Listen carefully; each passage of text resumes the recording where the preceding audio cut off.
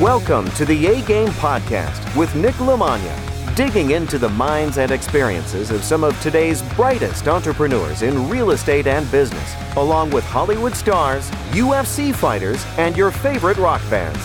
People that have figured out how to overcome obstacles, take chances, live boldly, and no matter what they do, they always bring their A-game.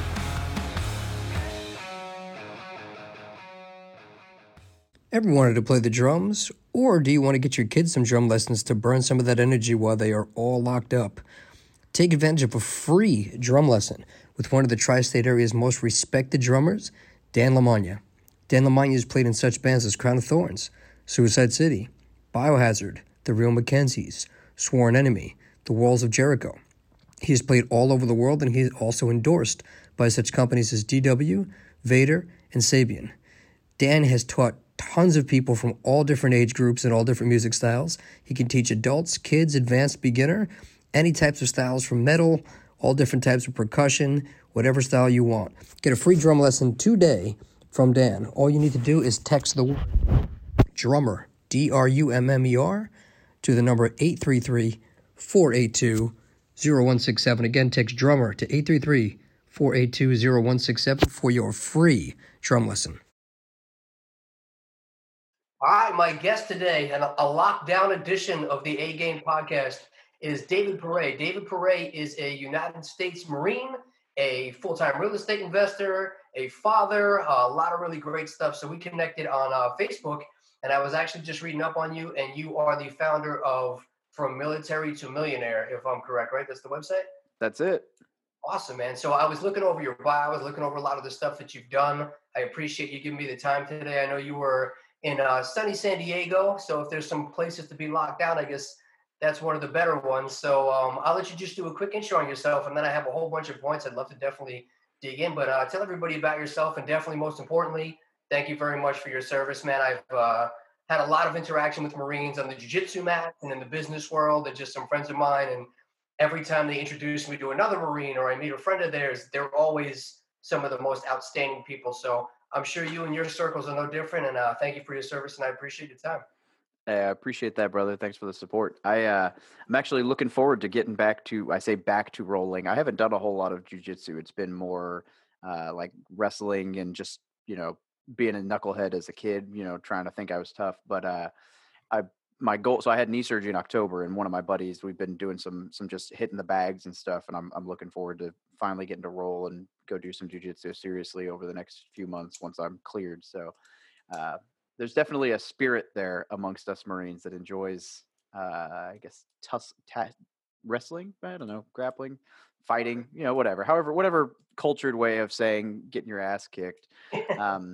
Anyway, so yeah, David Pere, been in the military now for 11 and a half years. I'm a logistics guy by trade. I've seen the world, traveled around, done all that fun stuff, done some combat tour in Afghanistan, and it's been a good time. And then in 2015, someone handed me the book Rich Dad, Poor Dad, and it kind of something clicked. I started reading a couple more books. 3 months later, I owned my first house as a rental property, a house hack. So I did a duplex. I bought bought a duplex, lived in one half, rented the other half. And then you fast forward 4 years, bought and sold 54 units, and I'm a partner on a fairly large syndication, big apartment complex purchase that closes in 8 days, 7 days, 6 days. Woo, coming up close. And doing some fun stuff. And really what happened, I just started blogging, documenting what I was doing, trying to learn as I went. And I guess it resonated with people that I wasn't trying to sell a bunch of crap so much as just talk about what I was doing. And I have no problem talking about all my failures as I go. And it's kind of blown up. It's been kind of crazy to see how much reach this thing has gotten and how many awesome connections I've gotten out of it. So it's been a lot of fun. That's really cool, man. And one of the things I've found is when you have somebody doing well in a circle, I found that, I guess, MMA, jiu-jitsu, police, firefighters, military, civil service in general, they tend to be more supportive when one of their own breaks out. And they, instead of getting down on them, they really tend to involve each other. And I found that definitely with the Marine Corps. So That's cool. And again, logistics, one of my former business partners, Tony Rosenbaum, I was telling you about, he was on the same base as you. He was in charge of logistics, and he was doing a lot of the stuff you were doing of trying to help give some financial literacy and some opportunities to people that are in the Marine Corps. So I think it's an awesome thing that you're doing, helping other people, trying to enlighten other people. And, I know the term life after baseball, but when you guys are sitting there and you have that time, like you said, your shifts now are like 24 on, 48 off, or vice versa. So it gives you some downtime. So if you can start to build some type of portfolio of assets in the background, when you guys retire, you can have a really nice thing set up and you really have a good life after baseball, because I know sometimes it's a little bit of a tough adjustment. So I very much applaud what you're doing. And I think your whole tagline, man, says it all: from military to millionaire. I think it's a beautiful thing. I think it's catchy. I think it tells the tale.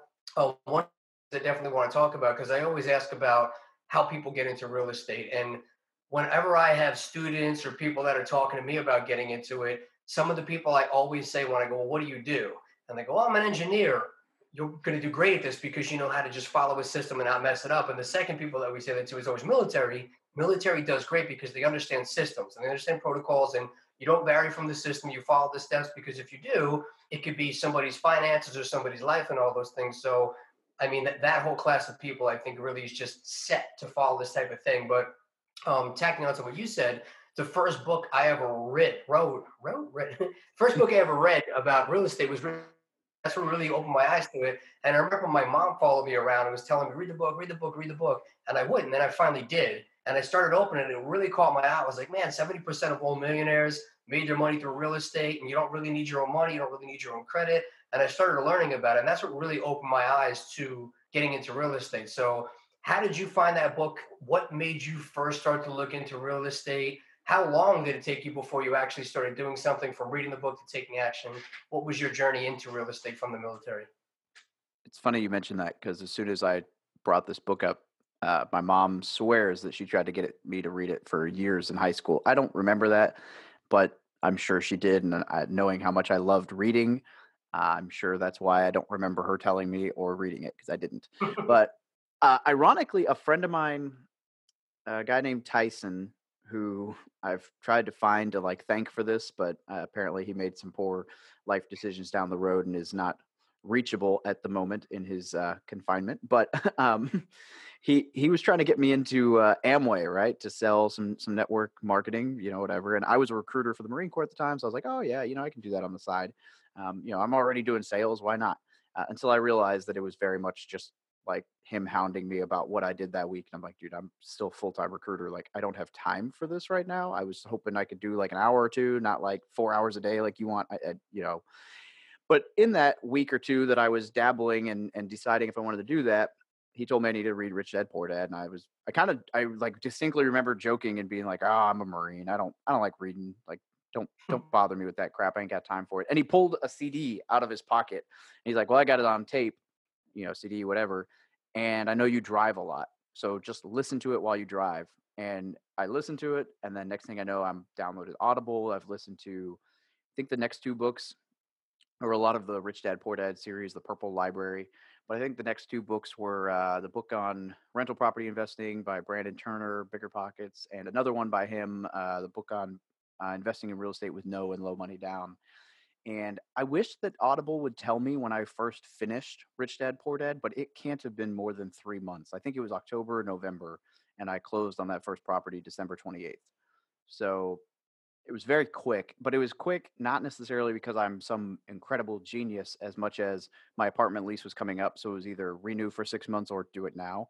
And I lived in Missouri, so it was super affordable. So I was like, it was like a bunch of things lined up. Like my motorcycle got totaled, so I had a check that was enough for the down payment because I was using the FHA loan, and because my lender talked me out of the VA loan, which is ridiculously terrible. But so anyway, so it was like a whole bunch of things just kind of hit at the right time. And I was like, I have money.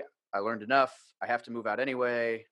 I might as well just buy a place. If it goes terrible, I'm only paying like another $75 more than the apartment was anyway. And man, doing it though was eye-opening. It worked, and it was crazy. I love that, man. And again, I think a big piece of what you're doing is there's such a need for it, because sometimes it's by necessity. But I love that you actually took action with those things. And at the end of the day, everybody always asks about, hey, what's the secret sauce? And it really is just that. It's taking the knowledge that you have and implementing it instead of reading 50 more books or going to 30 different seminars to get the magic pill. It's doing something with the information that you have, which again, Marines are big for taking action. So I do think that that's an awesome thing that most people don't do now. You definitely said that you use the FHA loan, and you made me bring up a question that I originally didn't plan on asking, but I get a lot of people that ask me about using VA loans to invest in their first properties. I don't know a ton about it, obviously, having no military experience. Very familiar with FHA. For people who don't know that, it's a really great strategy that people use that you can buy something. Duplex, triplex, fourplex is one of the strategies to do. If you have decent credit, you can get in for 3.5% down. It's a little bit of an easier loan. For instance, a lot of people will do that with fourplexes, and they'll have one of the units as their primary for a year, rent out the other three, then move out and do it again. So it's a way to start to roll those things over. But comparing that, it sounds like you used the FHA loan for your first property, which is a great way to get the ball rolling. But how does that compare to VA loans for investors? I'll try to roll with the baseball analogy you used earlier. The FHA loan would be like if you're a collegiate baseball player and you get drafted to play in the minor leagues. That's awesome, right? Like that's great. And I have several friends who did that, and that's incredible. I have one friend who got drafted straight out of college to pitch in the major leagues. So the playing in the minor leagues is great until you compare yourself with the one guy who made it into the major leagues. So the FHA loan is an awesome option. Like I can't really, I mean, I say it was a mistake, and honestly, it probably cost me 10 grand comparatively, but it's still way better than a lot of other options. The biggest downfall to the FHA loan is the private mortgage insurance that you have to pay because you're paying under 20% down. And so you pay this PMI, which is, yeah, I don't want to spit the numbers, but it's like around 1 or 2% of the total loan amount, depending on some variables. So for me personally, on my duplex, it's like $81 a month. Not that bad. But that's $81 a month that doesn't go towards principal, but I have to pay anyway. Whereas the VA loan doesn't have that because the 20% that you would pay down is backed by the Department of Veteran Affairs, the Fed. So there's no PMI. So, I mean, right there, your payment probably ends up being less, even though you put zero down. Because, I mean, realistically, zero down buys 3.5% down. Unless you're buying a $10 million property, the down payment's not a huge difference on your principal and interest. But the VA loan is offered for active duty veterans, uh, service members. There's a couple different criteria there, but essentially what it does is it allows you to purchase a property, a primary residence for zero down. And now that in January they actually removed the limit, like the max that you can take out with this loan for your first purchase. After that, there's still some limits and variables. But I mean, that's crazy. So to put this in perspective, one of my young Marines that I work with right now just purchased a $1.1 million triplex in San Diego County that is going to, while he lives in it, he might have to pay like $1,000 a month. But when he moves out of that unit and rents it, it'll cash flow. Not, I mean, it won't make him like thousands of dollars a month, but it's going to break even and some change in his pocket while paying down principal on like a $6,000 mortgage. And he bought this thing, $1.1 million. And this is in his 20s, zero down, got 15,000 back at closing, didn't have to make his first payment till June or till May 1st. And anyway, like it's just crazy to think like that's some insane purchasing power. The bank literally just gave you $1.1 million and he paid, I think he's at 3.12% fixed interest rate. I mean, it's just an incredible deal. And I'm like, this is his first purchase. Now, there's obviously things that can go wrong with over leveraging if it's not a good deal, but if you get something solid like that, I mean, even if he's breaking even, he's paying off $2,000, $3,000 a month on every mortgage payment down on the principal. And that's just pretty crazy. So the VA loan is awesome if you're eligible and you buy the right property. It has to be a primary residence. You have to intend to live in it for a year. There's a whole bunch of stipulations. Honestly, if you want, I can give you the link. I have like a 5,000 word article on it because there's just so much stuff people don't understand. Yeah, that'd be And awesome. I can post it on the show links for people that are interested. I appreciate that. yeah, so we won't talk all day about that. There's some nuances, but if you compare them apples to apples, the VA loan definitely wins in, I'd say 90% of the categories over the FHA, but they're both better than a conventional mortgage. So Yeah, I mean that VA loan, it sounds like one of the only ways that you can actually get in and find a way to break even in a California market like San Diego, because that little bit on those loans at $1 million, that stuff starts to add up, and again, people always ask about strategies. If you're going to live somewhere, it's always a little bit different. But people that want to invest, when we look at, which I'm going to talk to you about in a minute, investing in like a 10 unit that you bought in Missouri versus $1 million triplex in San Diego, yeah, the California real estate is always going to be a great place to live. It's probably always going to continue to appreciate. But buying a triplex for $1 million, the thing that scares me of that, having invested prior to the first crash, and watching how all of a sudden you can't hit that anymore. If you don't have the cash reserve set aside and those two people move out, you have to make sure that you can cover a pretty hefty mortgage, at least until you get somebody in there. And I saw a lot of people when real estate was good, kind of like it is right now, that everybody's really quick to get in and they're not really doing a lot of their research, and they're taking those low money down loans and they're buying these properties. And then all of a sudden, they really don't have the reserves to sustain it if something goes wrong, and then they can't make those payments. So there's always like you said, I always want to know, not necessarily everybody's wins, but I like learning from people's mistakes and people's losses, because sometimes until you hear that, it's just something you can't even think about, or you didn't even think to ask. So that's just something I learned from doing those types of things too. So parlaying off of that, I really always love to hear. It sounds like you did live in Missouri as well. So being somebody that was in the military, you've been all over the country, you've been all over the world. So it's not as crazy for you. But when I was investing, I started in 2005, 2006, around there, living in some place and investing someplace else that you've never been. Everybody thought was crazy. It's just what I've always done. And I did it again by necessity, because I couldn't really afford to invest in New York. I didn't have the experience or the contacts to really compete with those types of returns. So it just sounded safer to go invest in Georgia or Detroit or Missouri or North Carolina or one of these other types of markets. But what's becoming cool is with social media, people are starting to see that, hey, Springfield, Missouri, Kansas City, Missouri, Indianapolis, all these different places, when they're watching people do their Facebook Lives and post stuff and at concerts, they're seeing, hey, it's not just cows and tumbleweeds. There's actually normal people there just like me, with the same bars and the same restaurants and the same type of people. And people are pretty cool everywhere. And these preconceived notions of stuff sort of changes. So obviously you being in those places changes a little bit, but was there anything aside from you living in this market in Missouri that made you invest there? And what's your philosophy now? Because I see you're spreading it out a little bit on markets you're going to invest. How are you formulating where you're picking your investments, being that you have experience living and investing a little bit all over? Mm, good question.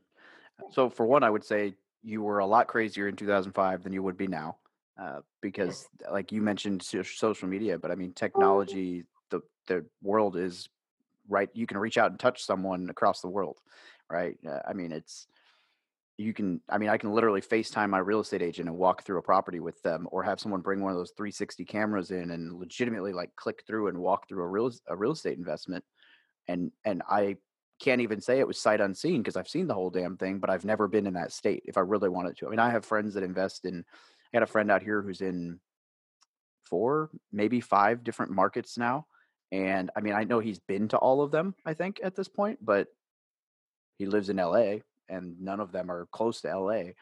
So it's very doable. And I mean, some of these guys are doing, lots of deals. So it's don't let the fears stop you. It's all about building a team, and it's the same things that you would do if you were investing in your backyard. It's just you might have to do it via a phone call and a video call, or a trip over there once in a while, as opposed to doing it next door. When I hear people talk about markets, I like a couple different things. So for I guess the first piece, the reason I stayed with Springfield is because it meets a lot of my criteria. It's familiar. I know the market. I had a really good team, and I'm going to retire there, so it just makes sense, right? But I'm open to opportunities wherever. I mean, I helped flip a home. I kind of partnered on a deal in Oahu when I lived there. I don't own here in San Diego, but the house I'm in, I Airbnb bedrooms. So I've got actually 2 guests checking in today. So I'm not living for free, but pretty close to it here. And I've done some stuff out here. I'm open to whatever as long as the numbers work out. The big apartment that I'm a partner on, that's in South Carolina. Totally different market. I actually really like the market the more I look at it. The biggest thing for me, the 2 biggest things, depending on your style of investing, are team. If you have the right team, then the market, honestly, if it's a decent market, you'll be good. The team is the most important. People. You're in a people business, not a real estate business, right? Like real estate's great, but it doesn't work without the right people. Case in point, I had a contractor who'd been referred to me seemed like a really solid guy. Really, I think he is genuinely a really solid guy, but he overextended, his business imploded. I was the Peter that got robbed to pay Paul, and I'm scheduled to close that property here in 9 days, and I'm going to lose $30,000 just trying to get out from under it because Well, he did some really shoddy work and some stuff that needs to be redone and took a bunch of money and just a whole bunch of things that went south. And all of that could have been avoided. I mean, there's obviously things that were uncontrollable, but had I had, I don't know, my property manager doing more consistent walkthroughs. I mean, there were people related things that I could have done from afar that would have totally mitigated that. And I own that, and it is what it is. And that was not necessarily the wrong person, but the wrong situation surrounding a person, and I didn't know it. And if I'd known more about his situation and realized how much he was kind of reaching, then I probably would have gone with a different contractor. Problem solved. But anyway, so people. Because the real estate, the deal was solid, but it doesn't matter. All that to say, if you're going to pick a market, the few things that I look for most, one is population growth. If it's, I want to see like trending around 1% up every year, if not more, for the last few years. You find a market like Northwest Arkansas that's almost doubled in population in the last decade, and I'll take that over somewhere like Detroit, which is a much bigger market, but has just done this for the last 2 decades. Next factor, and this kind of coincides with Detroit as well, is economic and diversity. So I don't want to see like Detroit. I mean, I don't know enough about their economy, but a lot of people use them as an example. Their biggest thing was the auto industry, and when some of those places moved or whatever, it saw a decline. And I'm sure there's a lot of other factors. It's not that simple, but I like to see. So like Springfield they have Bass Pro Shops is headquartered there. O'Reilly, 3M has a manufacturing plant. Kraft Cheese, Prime Trucking. I don't know. There's a bunch of different, and then they have they have 3 colleges, 1 or 2 private, 1 Missouri State, and 2 major hospitals. So they've got a very large education, medical, economy, some manufacturing, some logistics, a little bit of, recreational, auto industry. They've got a little bit of everything. And so I want to look at not necessarily how much the economy is growing. That's important, and how much it brings in, and that's important, but diversity, knowing that, especially like right now, if the only industry in there was auto or was aviation, and that was the only industry, then my town would be hurting right now. But there's an airport. That's not a huge economic factor. That's a piece of the puzzle. And so if that tanks, whatever, the hospitals are doing great. So a little diversity there. And then the other thing that I tell people, and this is the biggest thing I can tell people, if you're looking for a real estate market, here's what people do. They look for the perfect market. They look for the perfect market. They look for the perfect market. They analyze. They look for the perfect market. They do it, and they get stuck in this rat race of what's the perfect market. Oh my gosh, I can't pick between these 3. Look, if you went across the nation and you went to citydata.org and pulled all this data, or wherever you want to do your research, and you narrowed it down to 5 or 10 markets, throw a freaking dart at the wall and go with one. Because if you narrowed it down to 5 markets out of the entire country, they're all great. Go with one. Just make a decision, and then after you master that one, move into another one if you want. My market, I love it, but the crime rate is ridiculously high compared to some other places. And if I had really analyzed deep into the weeds before choosing my market, that probably would have scared me off, because everybody says, "Oh no, crime." Pick the right neighborhood and avoid it, or just buy those cheap properties, knowing that you might have to deal with some crime, and help gentrify or whatever. Like, there's always going to be something wrong with a market if you look for it. So just freaking pick one and go with it. it's a fantastic answer, man. You hit a lot of the key points that I constantly tell everybody. One of them being, you have to have the right team and the right deal. You can have a good deal and a bad team, and it's going to go wrong. You can have a good team and a bad deal, it's going to go wrong. So both of them have to match. And to what you said is, I am a big believer now that I tell people I don't even really consider myself somebody who buys and sells homes. I consider myself somebody that just analyzes data, because you can get all the data that you need. And if I'm paying attention to the data, I'm going to see the correlations. I'm going to see when things move. I'm going to see when things vary. So in your situation, I've had my problems with contractors, and I tell everybody, if you have not had a problem with a contractor yet, you have not done enough deals yet. It is 100% going to happen because of things like that. You might be doing everything right. Somebody else screwed them. They developed the drinking problem. They took money from your deal. They stopped, whatever it is. But I like to use managers to come through there at least once a week to check on that project. So when those things do happen, if you find out 2 months in, you have a massive problem on your hands. If you find out 4 days that the guy hasn't shown up by doing things like putting security cameras in there, having somebody check on them, having them FaceTime you from the property, like all those things, you can catch those mistakes and you have a bad day and it sucks, but you don't have a bad deal. And, that's again part of the learning curve. One of the biggest things that I had to learn was not burying my head in the sand and being like, oh, I didn't hear from the guy for 5 days. I really hope everything's okay, but I don't Mm. want to ask because I don't want to hear the bad news. It's just one of those things. And they get on the data and stuff. You look around and, crime, but what type of crime? You got somebody that people are getting in trouble smoking pot in the park. It's a lot different than the violent crime, the people getting the evictions and all that type of stuff. So I think you're absolutely right with all those things you said. And again, the throw a dart, the overanalysis of the perfect market, the perfect market, the perfect market. It's just not there. Find a decent market, find people you can put in place, manage your teams correctly. Because I always consider us managers. I tell everybody, you know, um, Phil Jackson's a great manager, but it probably makes his job easier when he has Michael Jordan as one of his players. And Mm. basically, that's what you and I are trying to do is we're trying to find our all-star players to make our job look easy that we can rely on when we're doing this from afar. So I think that was all amazing information you gave. Another thing that I really wanted to ask you about, because I feel like aside from over analysis and paralysis of analysis, accountability and discipline and finding that moderation is really something that people make excuses for. And you have a lot of things. I'm sure military stuff comes up, things you can't even talk about, stuff that's on your mind, sidetracking, all types of things going on.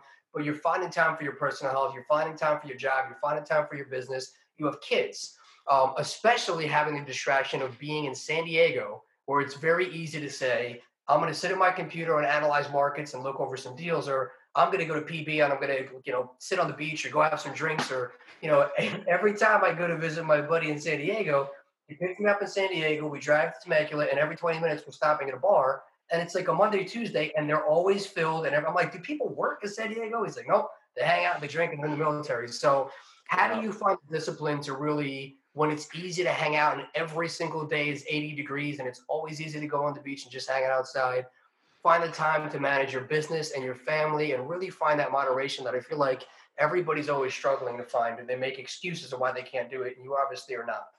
Well, for one thing, I realized not too long ago how terrible I felt after a night of drinking. And I won't say that I stopped drinking, but I have started to legitimately moderate myself to, a beer in the hot tub or, two beers here and there. So that's been a help for sure.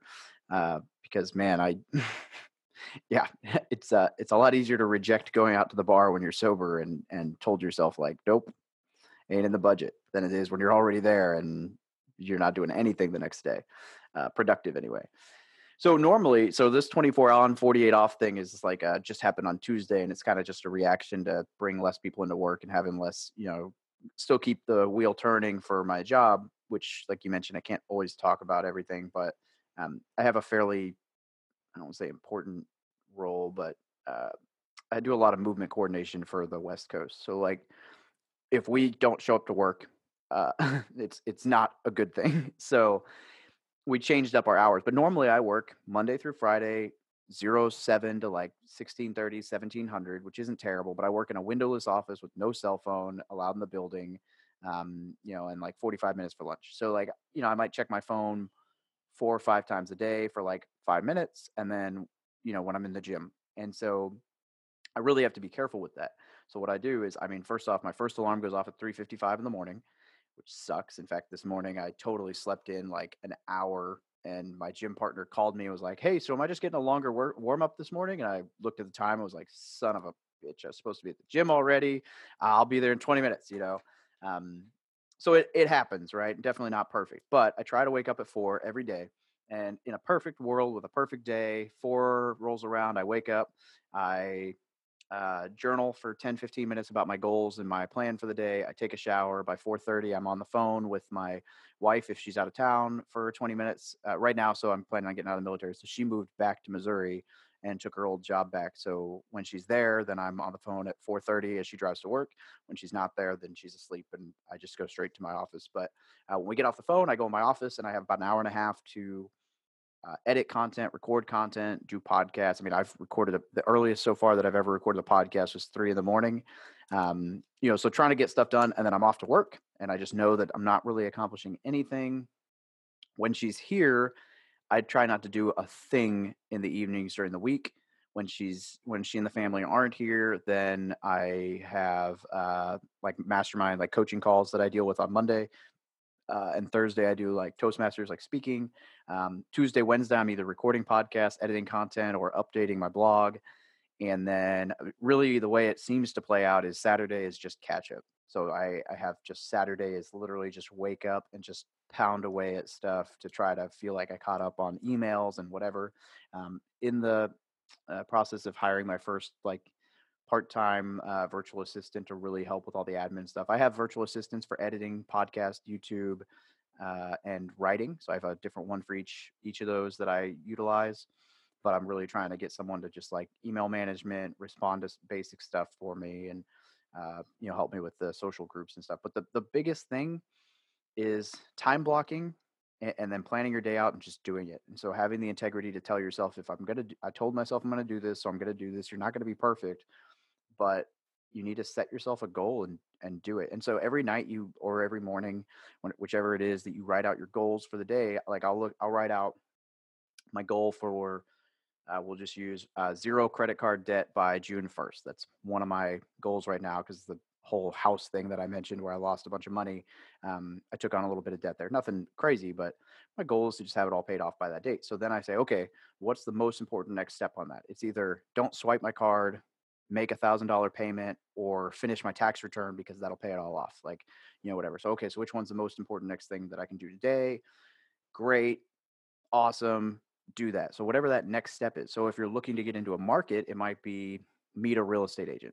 Okay, well then you need to message 10 different real estate agents today. And then the next day, now that you've messaged 10, it might be interview 3 of them. Okay, well now that I've interviewed 3, the next step would be pick one. So just write out your goals and then just always every day, what's the next thing? Like what's just the one thing that I need to do today to move the needle forward a little bit?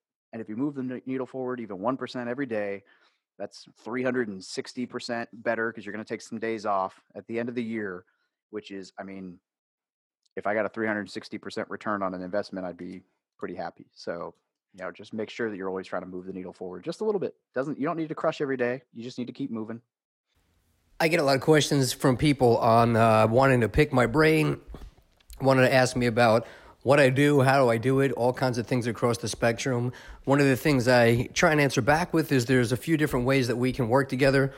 People can either participate by being a buyer, being a seller, or being a partner, and that's really the best way to learn. So if people have questions that have reached out to me, the best thing to do is jump on www.nicknicknick.com, and you can schedule a consultation if you're looking to sell properties, buy properties, partner on some deals, or just get a general consultation to see where we can even fit in and where we can do business together on any level. There's options for that to set some stuff up. So please visit www.nicknicknick.com to buy, to sell, or to partner on real estate deals or opportunities. That is the place to go. That is the best way to start making money and learning the process. That's awesome, man. Can you go a little bit deeper into your time blocking? Because I know that that's a term that not everybody's familiar with, that I've been better with like theme days and things like that, but time blocking is another thing that I've been experimenting with a little bit, and it sounds like it's working really well for you. Yeah, time blocking and batching are just huge. And I really can't wait until I'm, I don't want to say I can't wait till I'm out of the military, but I can't wait until for that aspect, I'm out of the military and I'm able to truly create my schedule. So time blocking is literally just saying from this time to this time, this is what I'm doing and I'm not doing anything else. So for me, that might look like at 1900, I am going to record 2 YouTube videos from 19 to 20. And from 19 to 20, at 1900, I'm starting the recording. And by 20, they both need to be done. And my phone's in the other room. Like if I was to get a really important phone call right now, I would have to go out the office and into the bedroom because it's just not, I rarely bring my cell phone into the office, right? Things that distract you, you just turn them off and you do that thing. And then after that hour, you schedule in 5 minutes of I don't know, shotgunning a beer, whatever you want to do to just relax, check your phone, whatever. And then you have another time block. And so time blocking is just setting up like at this time I'm doing this and then sticking to it. Batching is what makes that really, really powerful, that's the one that I struggle with being military, because I just can't, like, I can't batch record podcasts like I would want to. In a perfect world, when I'm out of the military, what would happen is on Monday or Tuesday, or whatever day of the week I choose, from 9 in the morning to 1 in the afternoon, or whatever that block would be, I would have like a 4-hour block or 5-hour block, and I would have 4 different podcasts scheduled. And so I would literally just roll in, record a podcast, record the intro, next, record a podcast, record an intro, next. And I would knock out 4 different podcasts, send them all to my editor, and my whole month would be done in that one day. And so what I do that for YouTube videos. So for example, last night I was going to record a video and I was like, man, that's a waste of time. Let me come up with another idea real quick. Great. Okay, now I'm recording 2. By the time I turn on all the stuff, even though it only took me like 2 minutes to turn on all the recording stuff and set everything up, just being in the zone to record 1, it's so much easier to just hit stop recording, start recording, and do the second one than it is to stop recording, send to editor, and then the next day, oh, now I'm going to do another video. And so batching and time blocking are just huge, because if you don't have much time, it's not hard on, say, a Saturday morning. If you want, people ask you, oh, well, how do you do all this? I produce 3 YouTube videos a week. Right now I'm doing a 4th. I'm testing like just the ones I did last night, where basically I just put this thing in front of my face and wrote out a few bullet points on like current things that are going on and just talk about them. And I'm going to see if people like that, but they're very quick to knock out. People ask, how in the world do you do 3 or 4 YouTube videos, a podcast, a blog post, and all this other stuff while you're working? Well, the answer is that every Saturday, assuming that I'm on a normal schedule, every Saturday, I have 2 or 3 like angry Marine rant ideas that I'm going to just talk about. Those take like 5 or 6 minutes for me to just basically rant about something and why it's wrong and what you need to do to fix it. People seem to like the angry Marine thing. And then 1 or 2 articles that I wrote that I'm going to turn into a YouTube video. And I will literally just record. I'll spend 2 hours. I'll knock out 6 videos. And then that means that I just jumped, 2 or 3 weeks ahead. And then if I miss the next week or 2 recording, I'm good. Like right now, I don't know, if I pull out my little calendar, it's we're recording on March 19th, and I have podcasts recorded all the way until April 24th.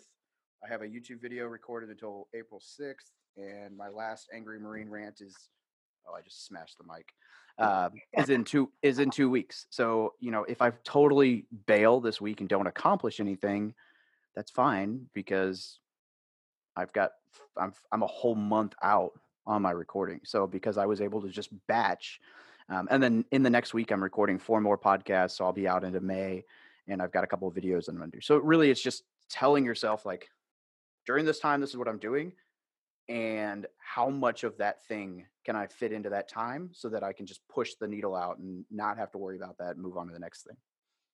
I think that's awesome. And batching has been huge for me. I really just love it. Of you're in the zone to do that, so just do it. Obviously, a little off with that because of the situation with the quarantine. And I'm like, you know what, let me just spread out a little bit. And it's been kind of cool. But one of the things I'm struggling with as a podcast host, I don't know what your opinion is on this, but I'm going to be to the point by next week that I almost have too many.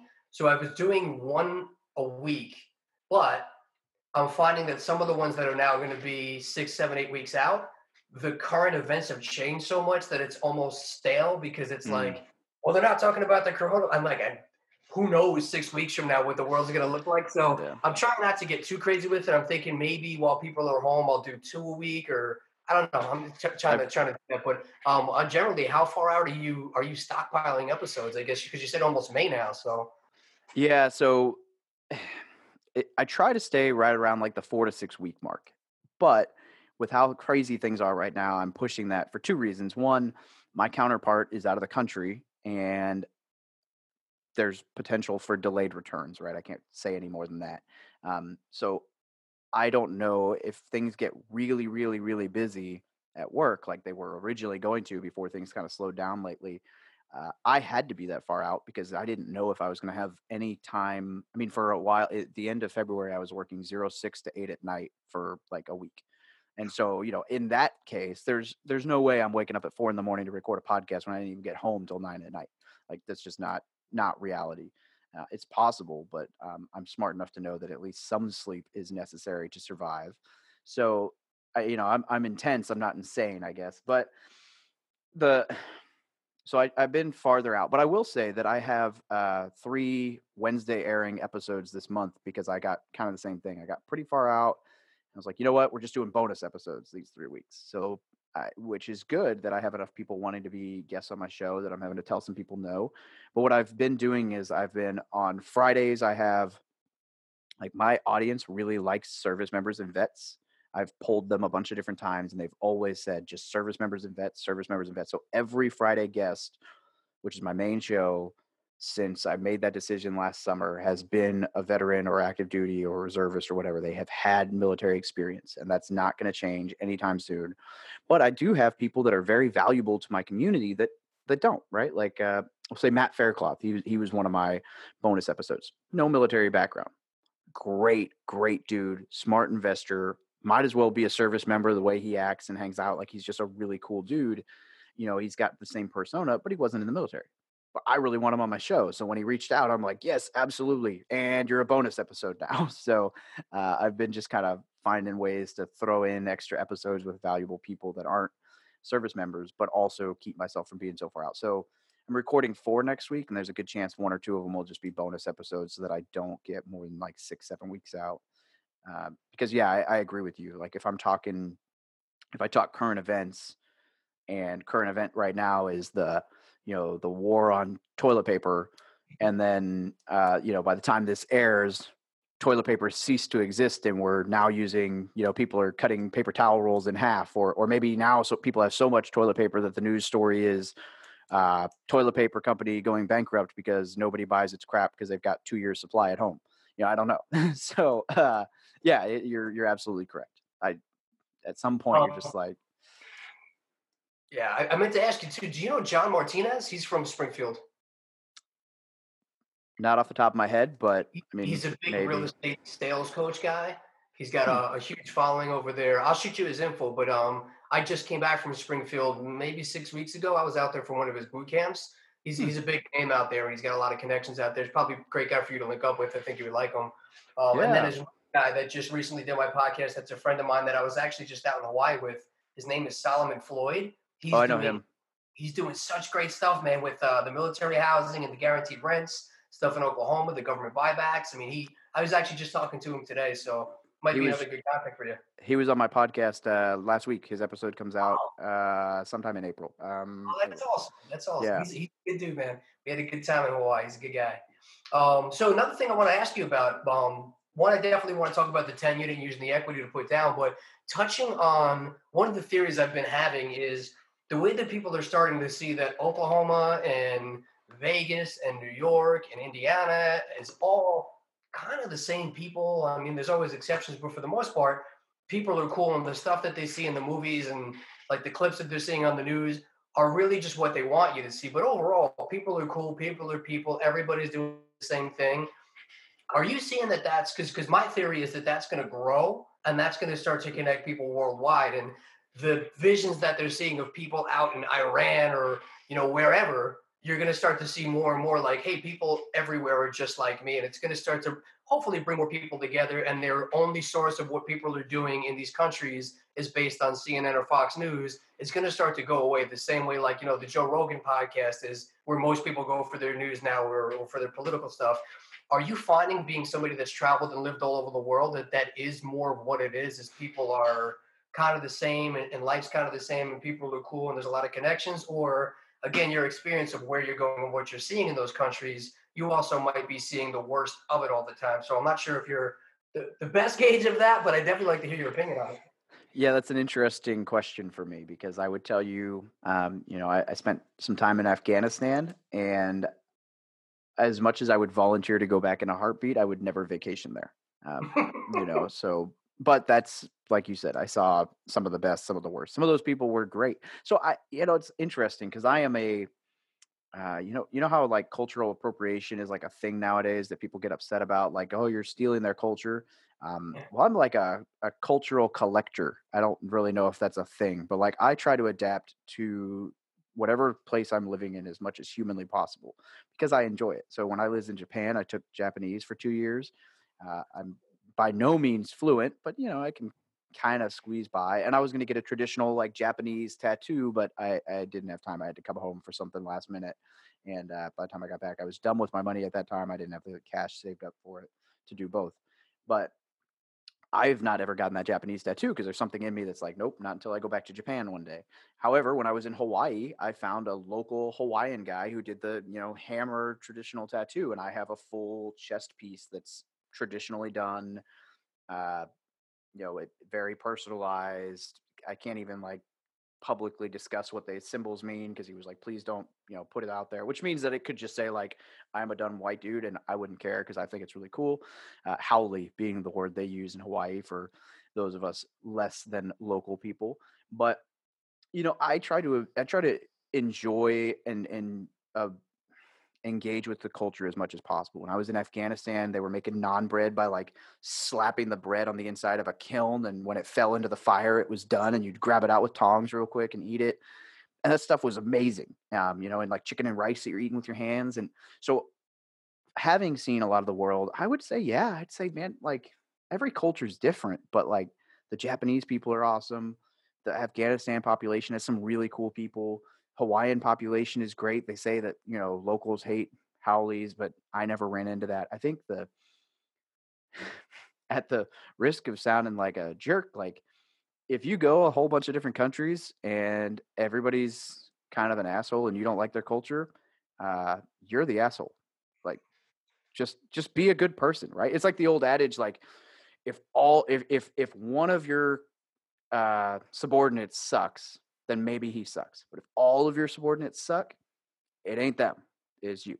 So I love traveling. I love different cultures, and I'm sure that there are instances where maybe we butt heads a little bit. But everywhere I've been, and I've kumbaya. Now I'll tell you, like I'd rather hang out in the Midwest than in San Diego with most people because they seem a little bit more grounded and a little bit more uh, independent. I guess would probably be the best thing there. Less government driven, but people out here in San Diego are still really cool. I don't know. I think you're right. I think there's a book that I'm about to read that my buddy keeps recommending called Manufacturing Consent. It's all about how the media can.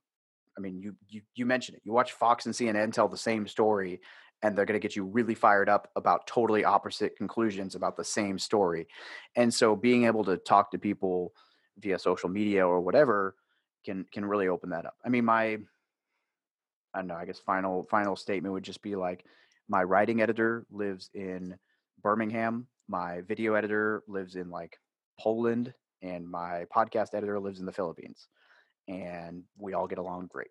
And all of those cultures are totally different. And the one thing they have in common is we can all just be decent people. So I try to live my life by this, and it's the greatest, simplest philosophy for everybody listening to your show. Just be a good person.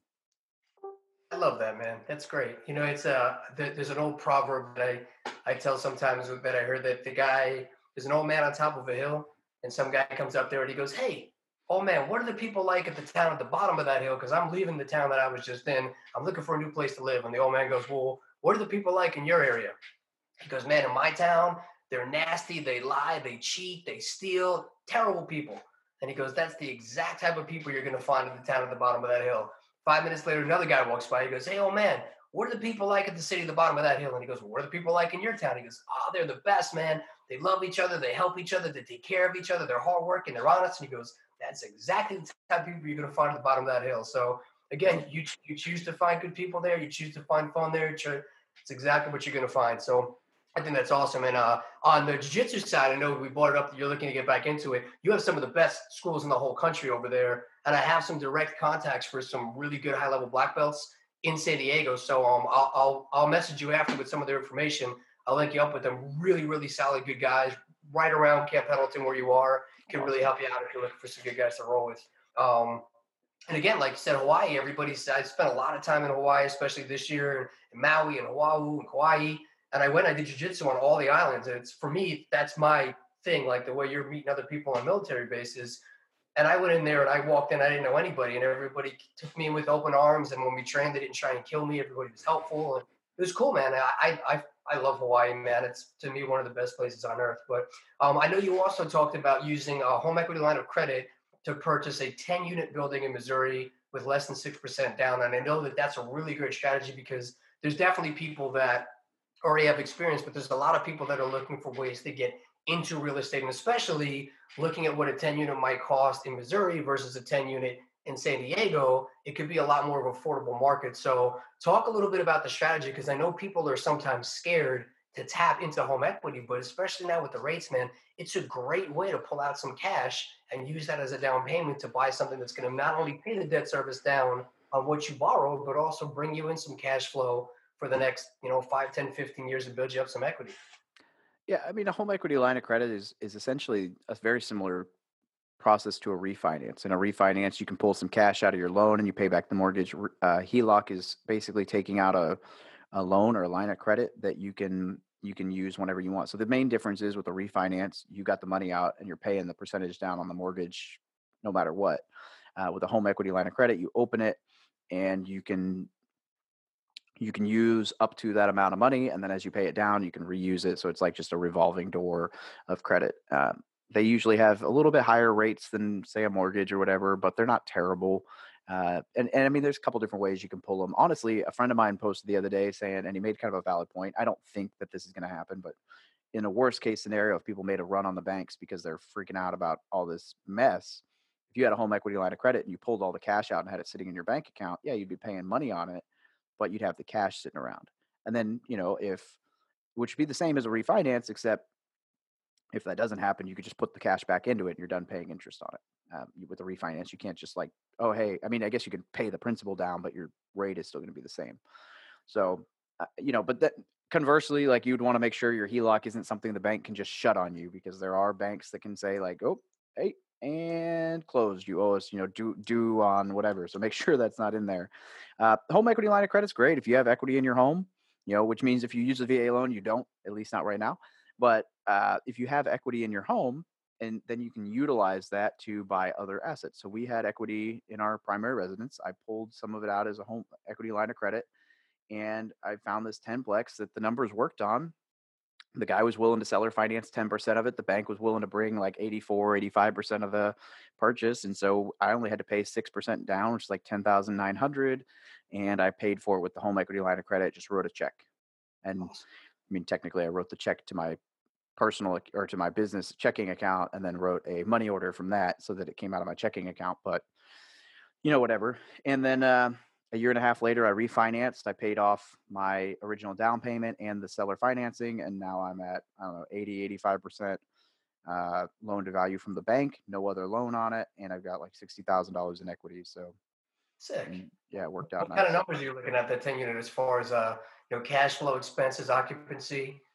It's probably a C class property, so my expenses are a little high. It's old, so it's not sub metered, so I pay a lot of utilities. I'm getting some, they call them rubs, like ratio utility billing system, where I have the tenants pay a portion of it. So that's slowly starting to work with me. But I mean, I still probably pay, I don't know, $1,000 a month in utilities, which is high. But after it's all said and done, I make somewhere between 1,000 and 1,500, depending on expenses. It's a pretty high expense uh, ratio for that property. Part of that, though, being that I have had some really weird, like just flukes over the last year and a half. Like I had a guy drive the U-Haul into the roof because he didn't know what he was doing backing up.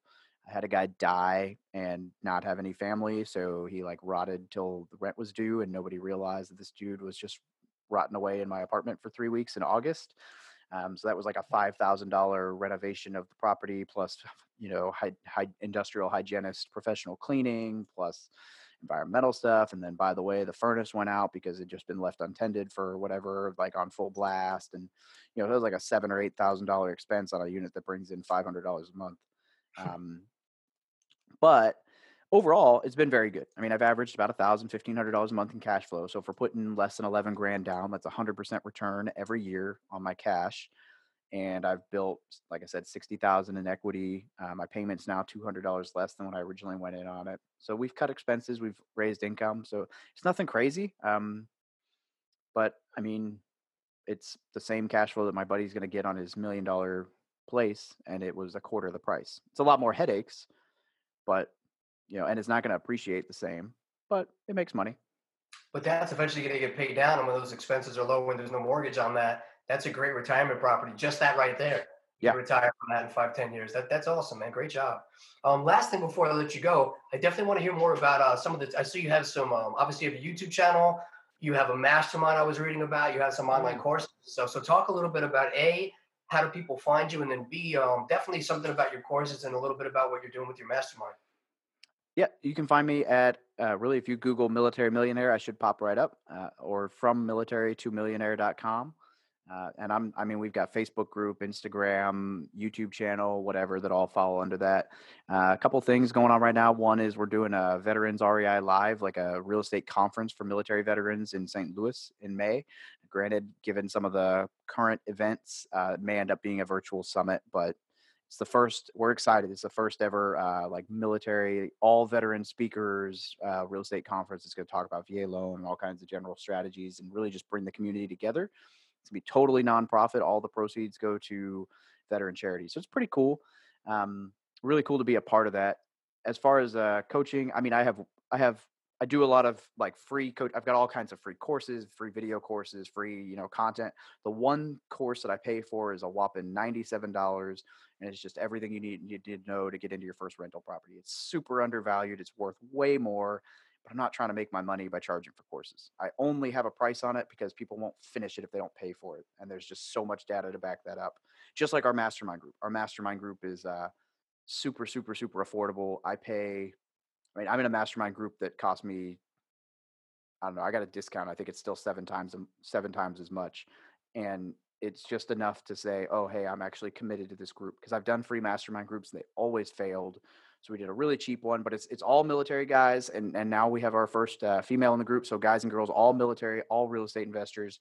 And we do weekly group calls for the small groups. And then once a month, we bring in an expert to really give like a high level on marketing, or this month is going to be on risk mitigation and just very broad topics, but super dialed down and with a Q&A at the end. So when I brought my accountant in, we got to have 30 minutes of question and answer about real estate specific tax questions, which is just super valuable. So just try to add as much value as possible and hold each other accountable. And man, it's crazy. Some of those guys in that group there's a guy in the group who, legitimately has brought in, I want to say he increased his bottom line by like 10 grand a month through things. There's a couple guys in that group that have just it literally replaced their military income within the 6 months they've been in the group. And they were already on track, but it's crazy. So there's some pretty cool people in the group, everything from Nick, the new guy, to we got a guy named Jeremy who has like 900 units under his belt. So